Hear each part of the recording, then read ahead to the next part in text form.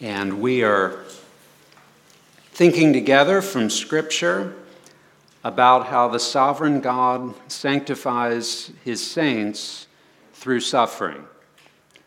It's the heart's desire of every disciple of Jesus Christ to be more and more like Jesus Christ. And that is a desire that God will fulfill, and the way he does it is through suffering.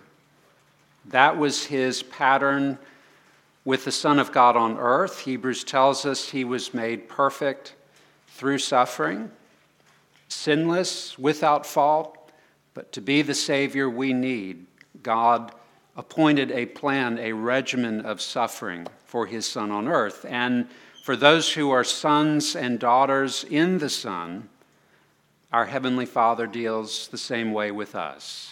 Not to destroy us, but to refine us and build us. That's why Paul told the churches, it is through many tribulations we must enter the kingdom of God. And we can be thankful God doesn't leave that at the level of abstraction. He gives us in his word living, breathing examples, people who are flesh and blood as you and I, who walk the same ground that you and I walk, to show us what that looks like in real life, in 3D. And we're looking at 4 such examples together this weekend. We looked at the first last night, Joseph. We saw what God did through the bitter and profound betrayal that Joseph experienced at the hands of his own flesh and blood. How God used that to mold Joseph into the man that he was, and how God used Joseph in ways Joseph could never have conceived when he was a young man. We're going to look at someone a little different this morning. We're going to look at Job. And if you have a copy of Scripture, please open to the first couple of chapters of Job. You go right to the Psalms. It's the book just before. I'm going to read in a little bit portions of the first chapter and of the second chapter. If we were to play a word association game and I were to say first word that pops into your mind when I say Job, you would probably think suffering. Job is a proverbial sufferer. And when Job suffers, when you and I suffer, one of the first questions that pops into the head is why? God, why did you bring this into my life? God, why did you take this from me? I didn't want to let this go. And that's not a bad question to ask, because God is sovereign over all.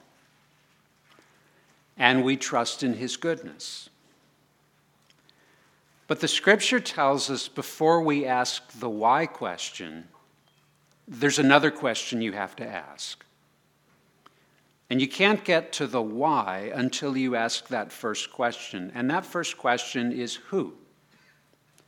Who is at work in the world? Who is at work in your life? Once you settle the who question, everything else falls into place. That's what God was teaching Job. And so I want us to read from chapter 1, verse 1 down through verse 12. And then we're going to move over to chapter 2, and I'll read the first 10 verses. Before we read, let's ask God's help in prayer. Heavenly Father, we do praise you for your word. We thank you that it is your word, every syllable of it. All Scripture is given by inspiration of God. And so we know it is profitable for teaching and for reproof, for correction, and for training in righteousness, that we may be equipped and ready for every good work.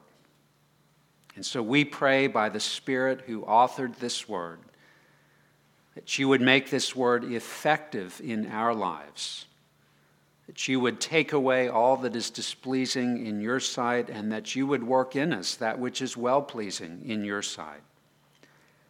as we would look to our Savior, your Son, in whose name we pray. Amen. I'm going to read now from Job. We'll begin at verse 1. I'll continue down through verse 12. There was a man in the land of Uz, whose name was Job. And that man was blameless and upright, one who feared God and turned away from evil. There were born to him 7 sons and 3 daughters. He possessed 7,000 sheep, 3,000 camels, 500 yoke of oxen, and 500 female donkeys, and very many servants. So that this man was the greatest of all the people of the East. His sons used to go and hold a feast in the house of each one on his day. And they would send and invite their 3 sisters to eat and drink with them. When the days of the feast had run their course, Job would send and consecrate them. He would rise early in the morning and offer burnt offerings according to the number of them all. For Job said, "It may be that my children have sinned and cursed God in their hearts." Thus Job did continually. Now there was a day when the sons of God came to present themselves before the Lord, and Satan also came among them. The Lord said to Satan, "From where have you come?" Satan answered the Lord and said, "From going to and fro on the earth, and from walking up and down on it."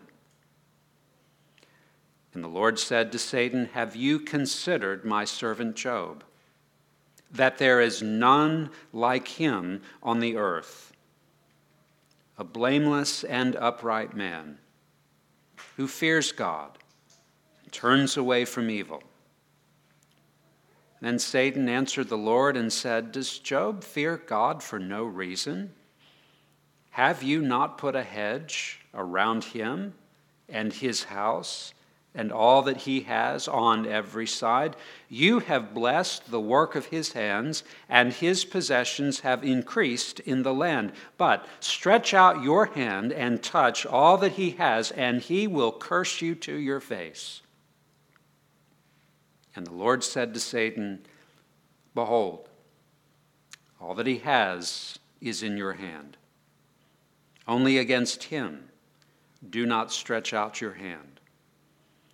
So Satan went out from the presence of the Lord. Chapter 2, verses 1 to 10.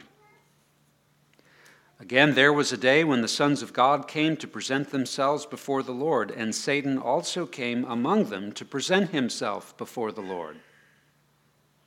And the Lord said to Satan, "From where have you come from?" Satan answered the Lord and said, "From going to and fro on the earth, and from walking up and down on it." The Lord said to Satan, "Have you considered my servant Job? There is none like him on the earth, a blameless and upright man who fears God and turns away from evil. He still holds fast his integrity, although you incited me against him to destroy him without reason." Then Satan answered the Lord and said, "Skin for skin. All that a man has he will give for his life. But stretch out your hand and touch his bone and flesh, and he will curse you to your face." And the Lord said to Satan, "Behold, he is in your hand, only spare his life." So Satan went out from the presence of the Lord and struck Job with loathsome sores from the sole of his foot to the crown of his head. And he took a piece of broken pottery with which to scrape himself while he sat in the ashes. Then his wife said to him, "Do you still hold fast your integrity? Curse God and die." But he said to her, "You speak as one of the foolish women would speak. Shall we receive good from God, and shall we not receive evil?" In all this, Job did not sin with his lips. Thus far, God's word. We are introduced to Job at the beginning of this book, we're told there was in the land of Uz a man whose name was Job.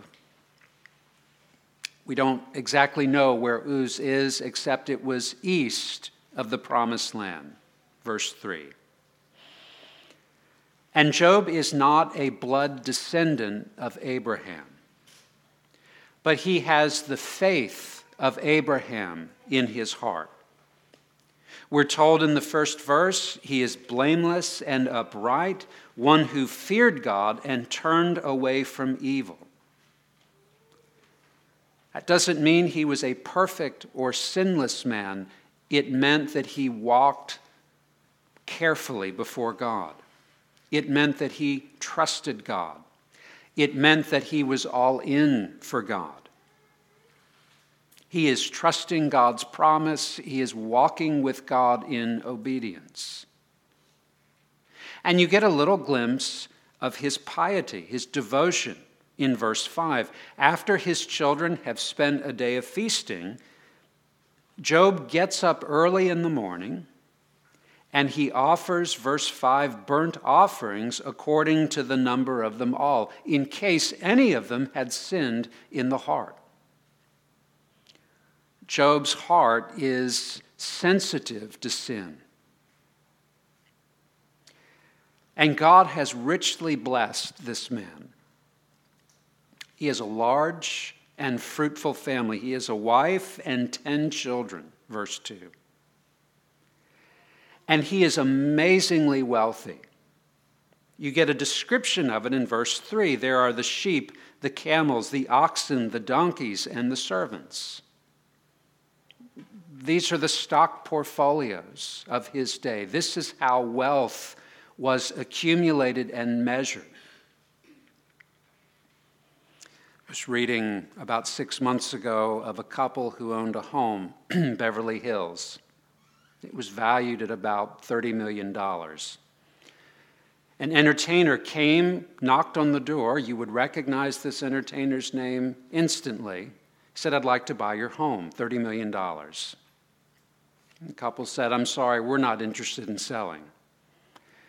He said, "All right, I'll give you $70 million. They said, "Sir, you've got a deal." They sold the property. Job had that kind of money. That's the kind of wealth Job has. And in 24 hours, it's all gone. He loses every one of his children. He loses all of his property, all of his wealth. And then in chapter 2, we read he is struck with a terrible and debilitating disease. Verse 7 of chapter 2, loathsome sores from the sole of his foot to the crown of his head. Never a moment's relief. We find him on the ash heap in chapter 2, verse 8. He has gone from top of the world to the top of the heap. Ash heaps are where the outcasts are. All that Job has left is his wife, who is embittered, and a life that is hanging by a string. But the scripture does more for us than to describe what is happening to Job on earth. It's telling us what's going on behind the veil in heaven. Here is God in royal splendor in the courts of heaven. And here is Satan among the sons of God, the angels coming into the presence of God. And the scripture tells us that what is happening on earth begins in heaven. Now, Job can't see this, and he never does. God never gives him an explanation, even at the end of the book. But we do. And God gives us just a glimpse, a peek behind the veil, so we can understand the bigger picture. to make sense of our lives, to understand the God who is in heaven. And the Scripture tells us that to understand Job's calamity, this incredible suffering and loss that cascades upon Job, you have to understand not simply Job, you've got to understand God, you've got to understand Satan.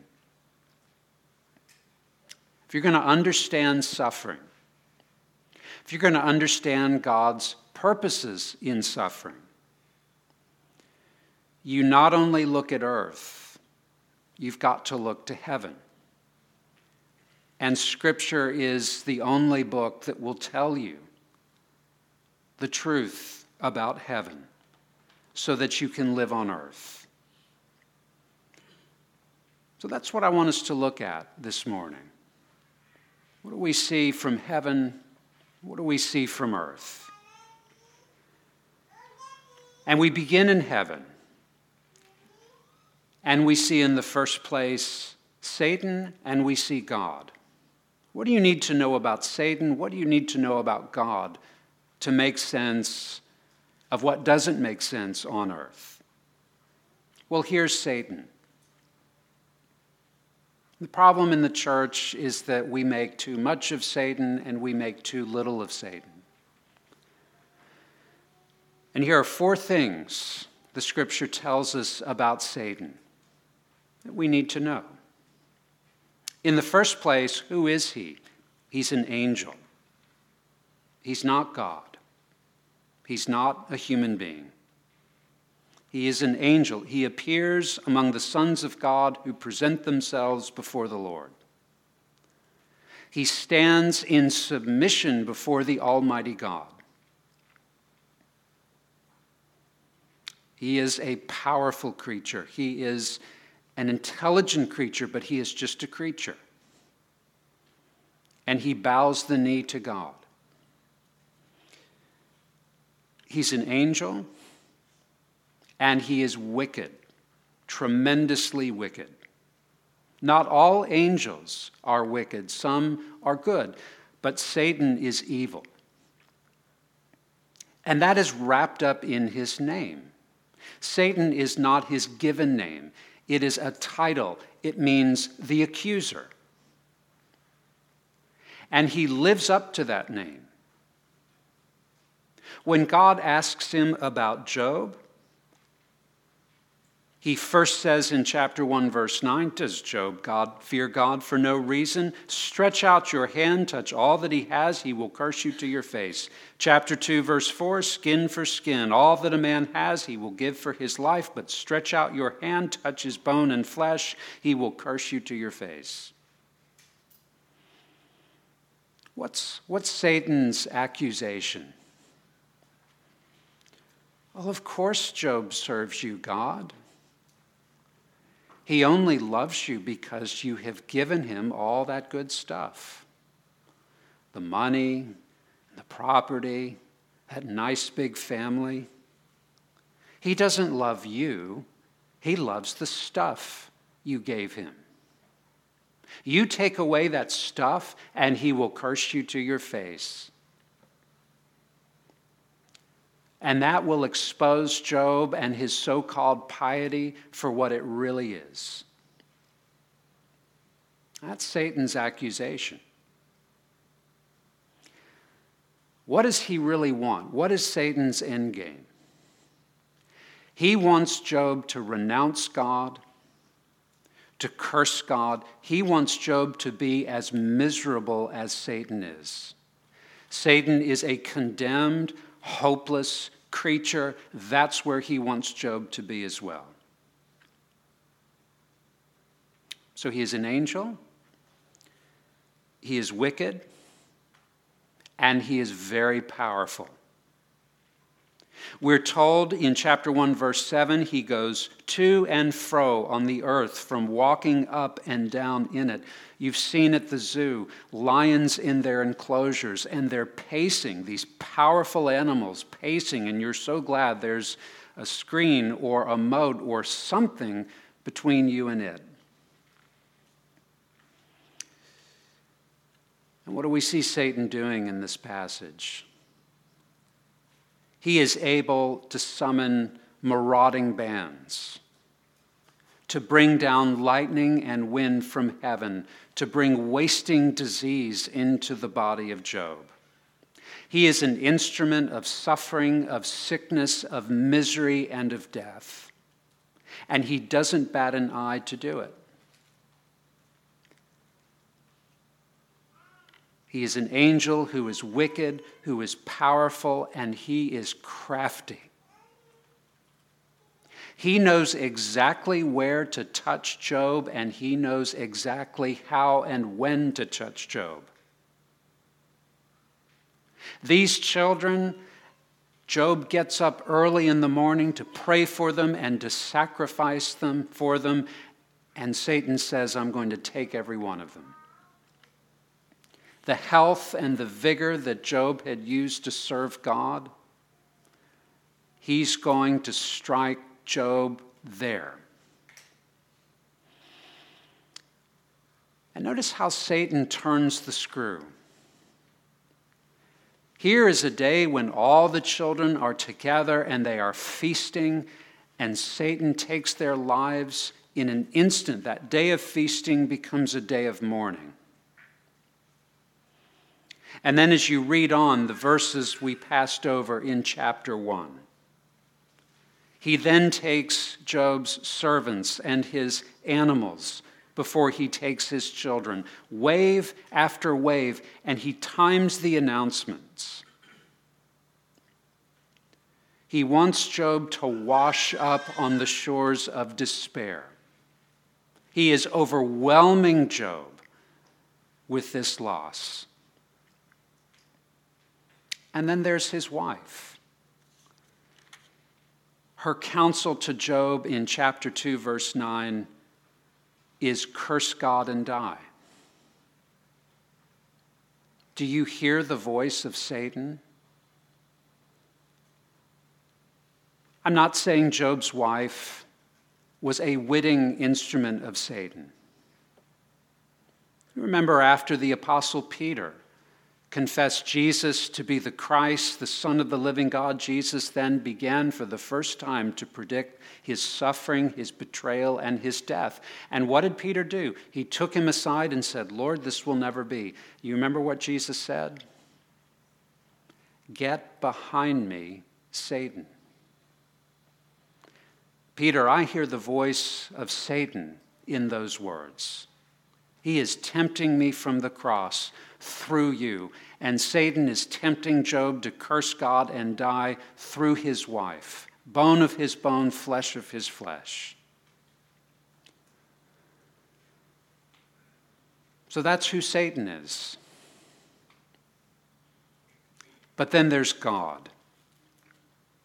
What does the scripture show us about God? Two things in particular.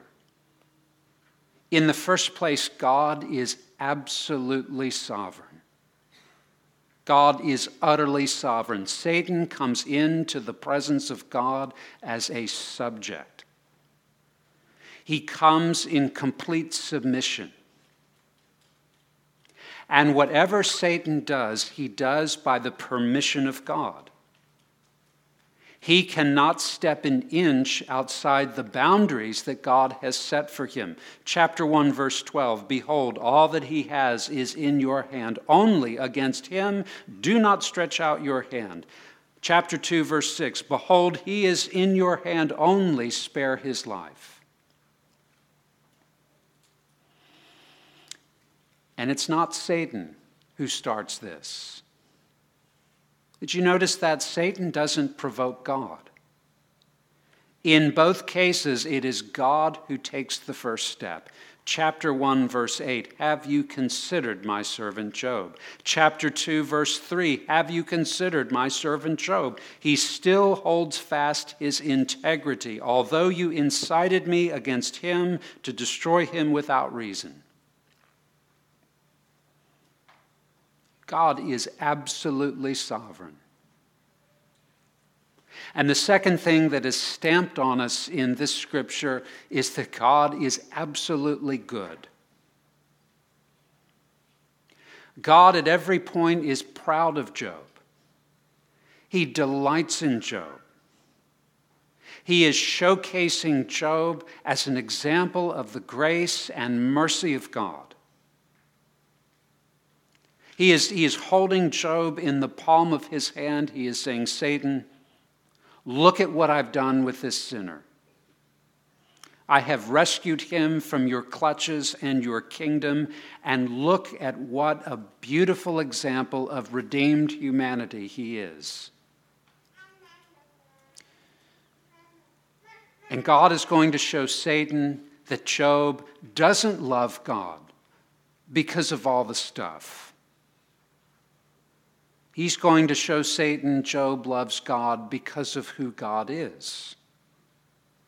Because God is worthy of that love. And it will redound to the glory of the grace of God. Did you notice in these chapters how often we see God's name, Lord, in capital letters? You know, that's not a misprint in your Bibles. That's deliberate. These are really the only two chapters where we see that name of God again and again in this book. That's God's covenant name. And when God reveals himself as Lord, as Jehovah, as Yahweh, he says, I am merciful and gracious, slow to anger, abounding in steadfast love and faithfulness. That's the God on scene in these first two chapters of Job. That's the God who's speaking to Satan. That's the God who is ordering all of these events in the life of his servant Job. He is sovereign and he is good. So there's the view from heaven. Here is Satan, and here is God. What does this tell us this morning?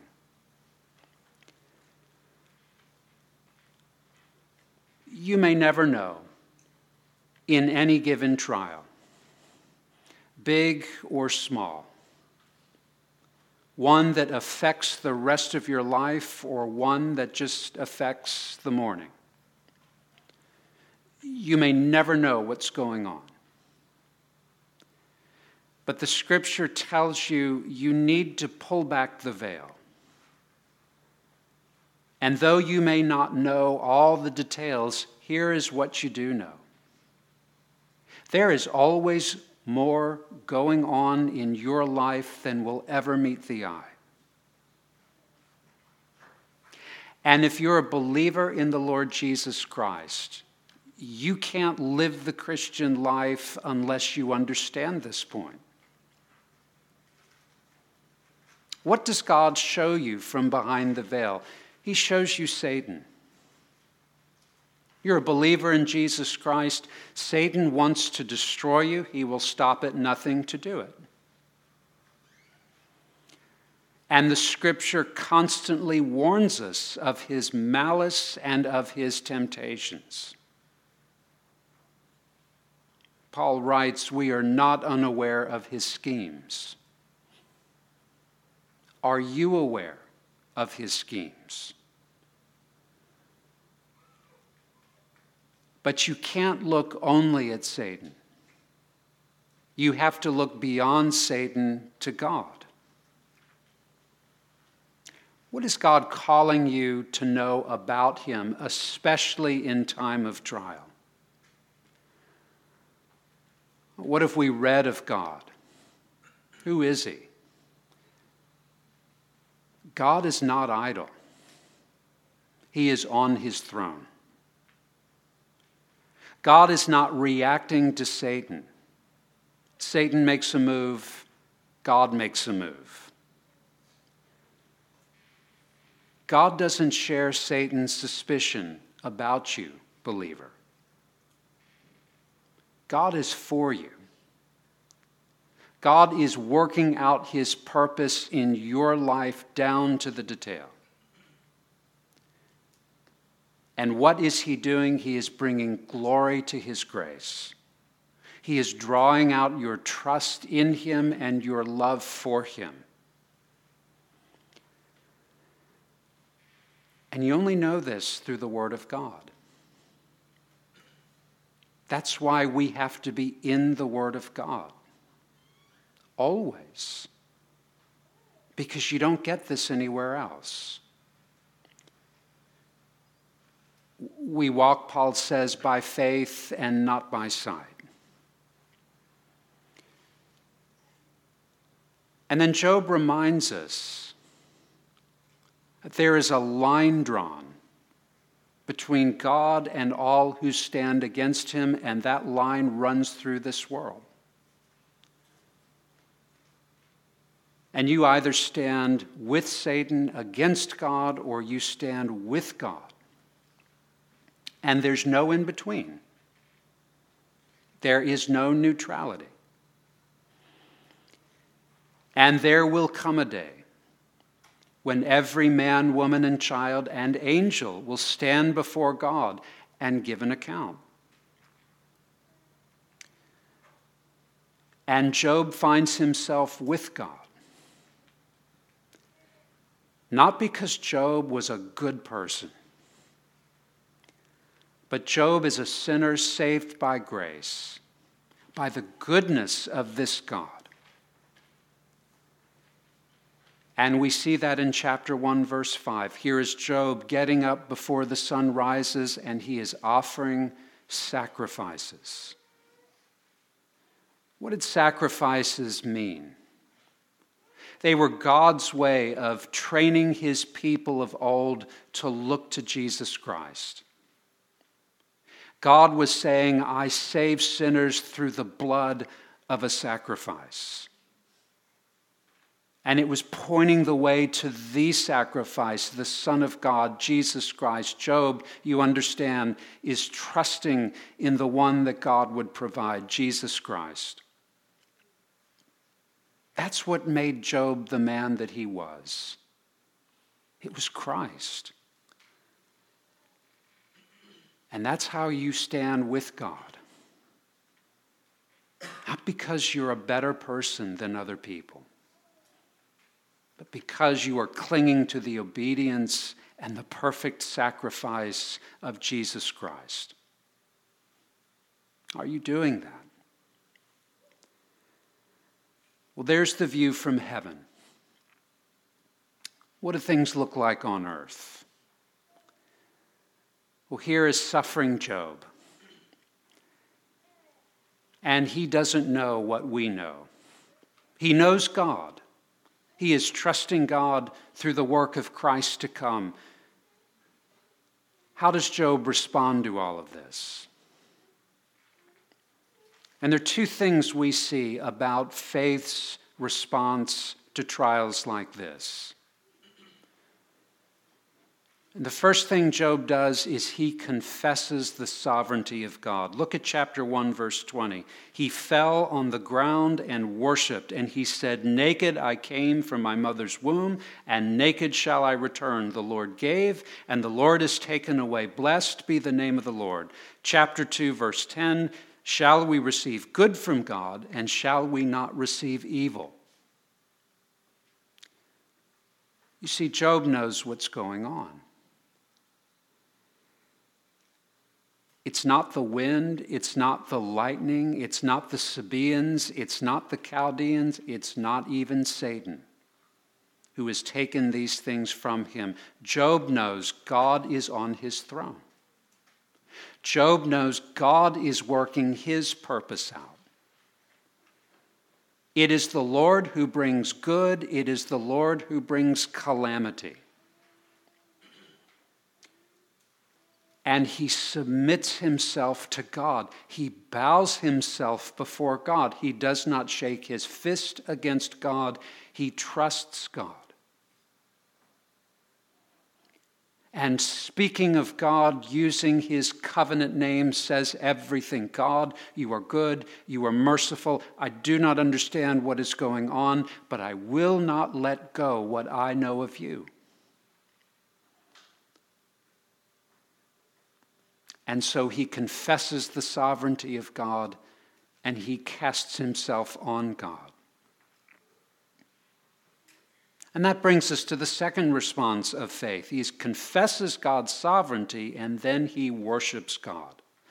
Verse 20 of chapter 1, he fell on the ground and worshiped. Blessed be the name of the Lord. Now understand, Job knows full well what has happened.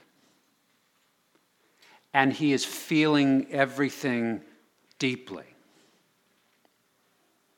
He doesn't say, well, this doesn't really mean anything. This is all an illusion. It doesn't matter. He tore his robe, verse 20, and shaved his head. He is mourning, and in the tears of mourning, he worships God. He knows that he is helpless. He knows that he is weak. And he knows that everything that he has come from God. And his response is to worship. Even in the tears, even in the sorrow and the grief, Job will worship God because he trusts him. He knows who he is. He does not understand what is happening, but he understands who God is. As we come to a close, what does this say to you and to me? You know, the first thing Job tells us, and there's much more to this story, is that the best of Christians are not exempt from the worst of trials. Sometimes God calls his people to go through deep, deep valleys. And you cannot say by looking at what happens in a person's life, ooh, that person, they must be on the outs with God. You can't work your way from an event to their heart. And sometimes God brings things like this into his servant's life for nothing they have done. So the issue isn't, may these things come, because they may and perhaps will. The issue is, how do you respond when they do come? When trial and suffering and calamity break into your life, what will you do? I don't think it's read much anymore. I had to read it as a senior in high school. It was a modern retelling of the book of Job, Archibald MacLeish, J.B. And in that play, that modern retelling, at the very end, the Job character, J.B., he walks away from God after all that suffering, and he decides he's going to find meaning in his wife and in the world. Well, that's not the book of Job. But it does tell you something. Every trial will either drive you closer to God or it will drive you farther from God. It will never leave you in the same place. And in your trials, maybe they are very present with you today. Maybe they will come tomorrow. God is saying, before they come, or in the heat of those trials, you remember two things. You look to my servant Job and you remember you are weak and you are undeserving. And you look to me and you remember I am sovereign and I am good beyond conception.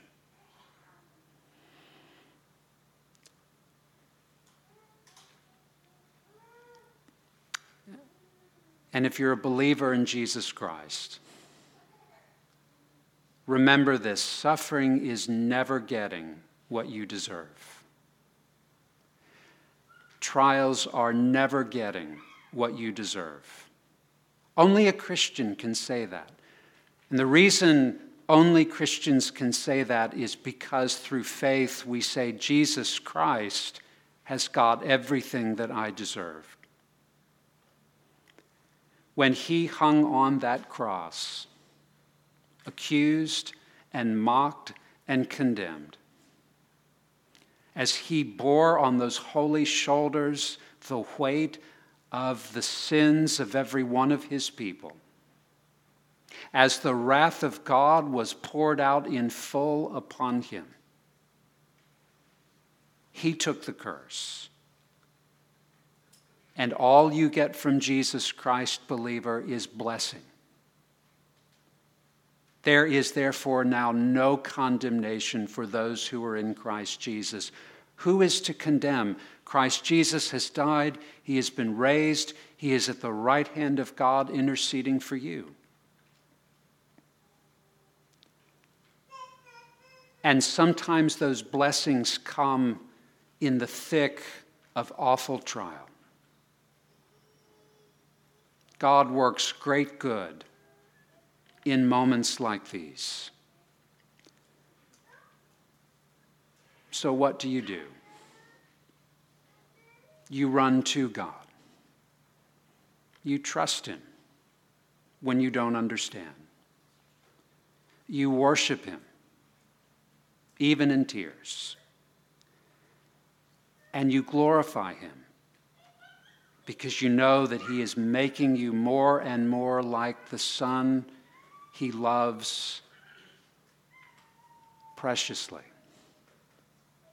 A love that is yours, given before the foundation of the world, and demonstrated for a watching world at the cross of Christ. That's why we draw near again and again. Let's pray together. Heavenly Father, how we praise you that you are a God who infinitely transcends our understanding, that you are all-powerful, all-knowing, all-wise, and you are all good. Father, whether life is going well or whether we don't understand what's going on in our lives, would you draw us closer to yourself?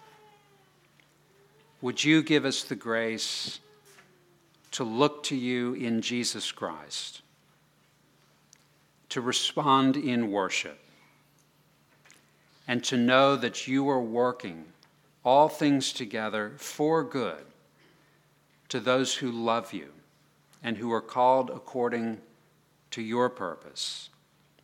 Father, we believe. Help our unbelief. We ask this in Christ's name. Amen. It's all right.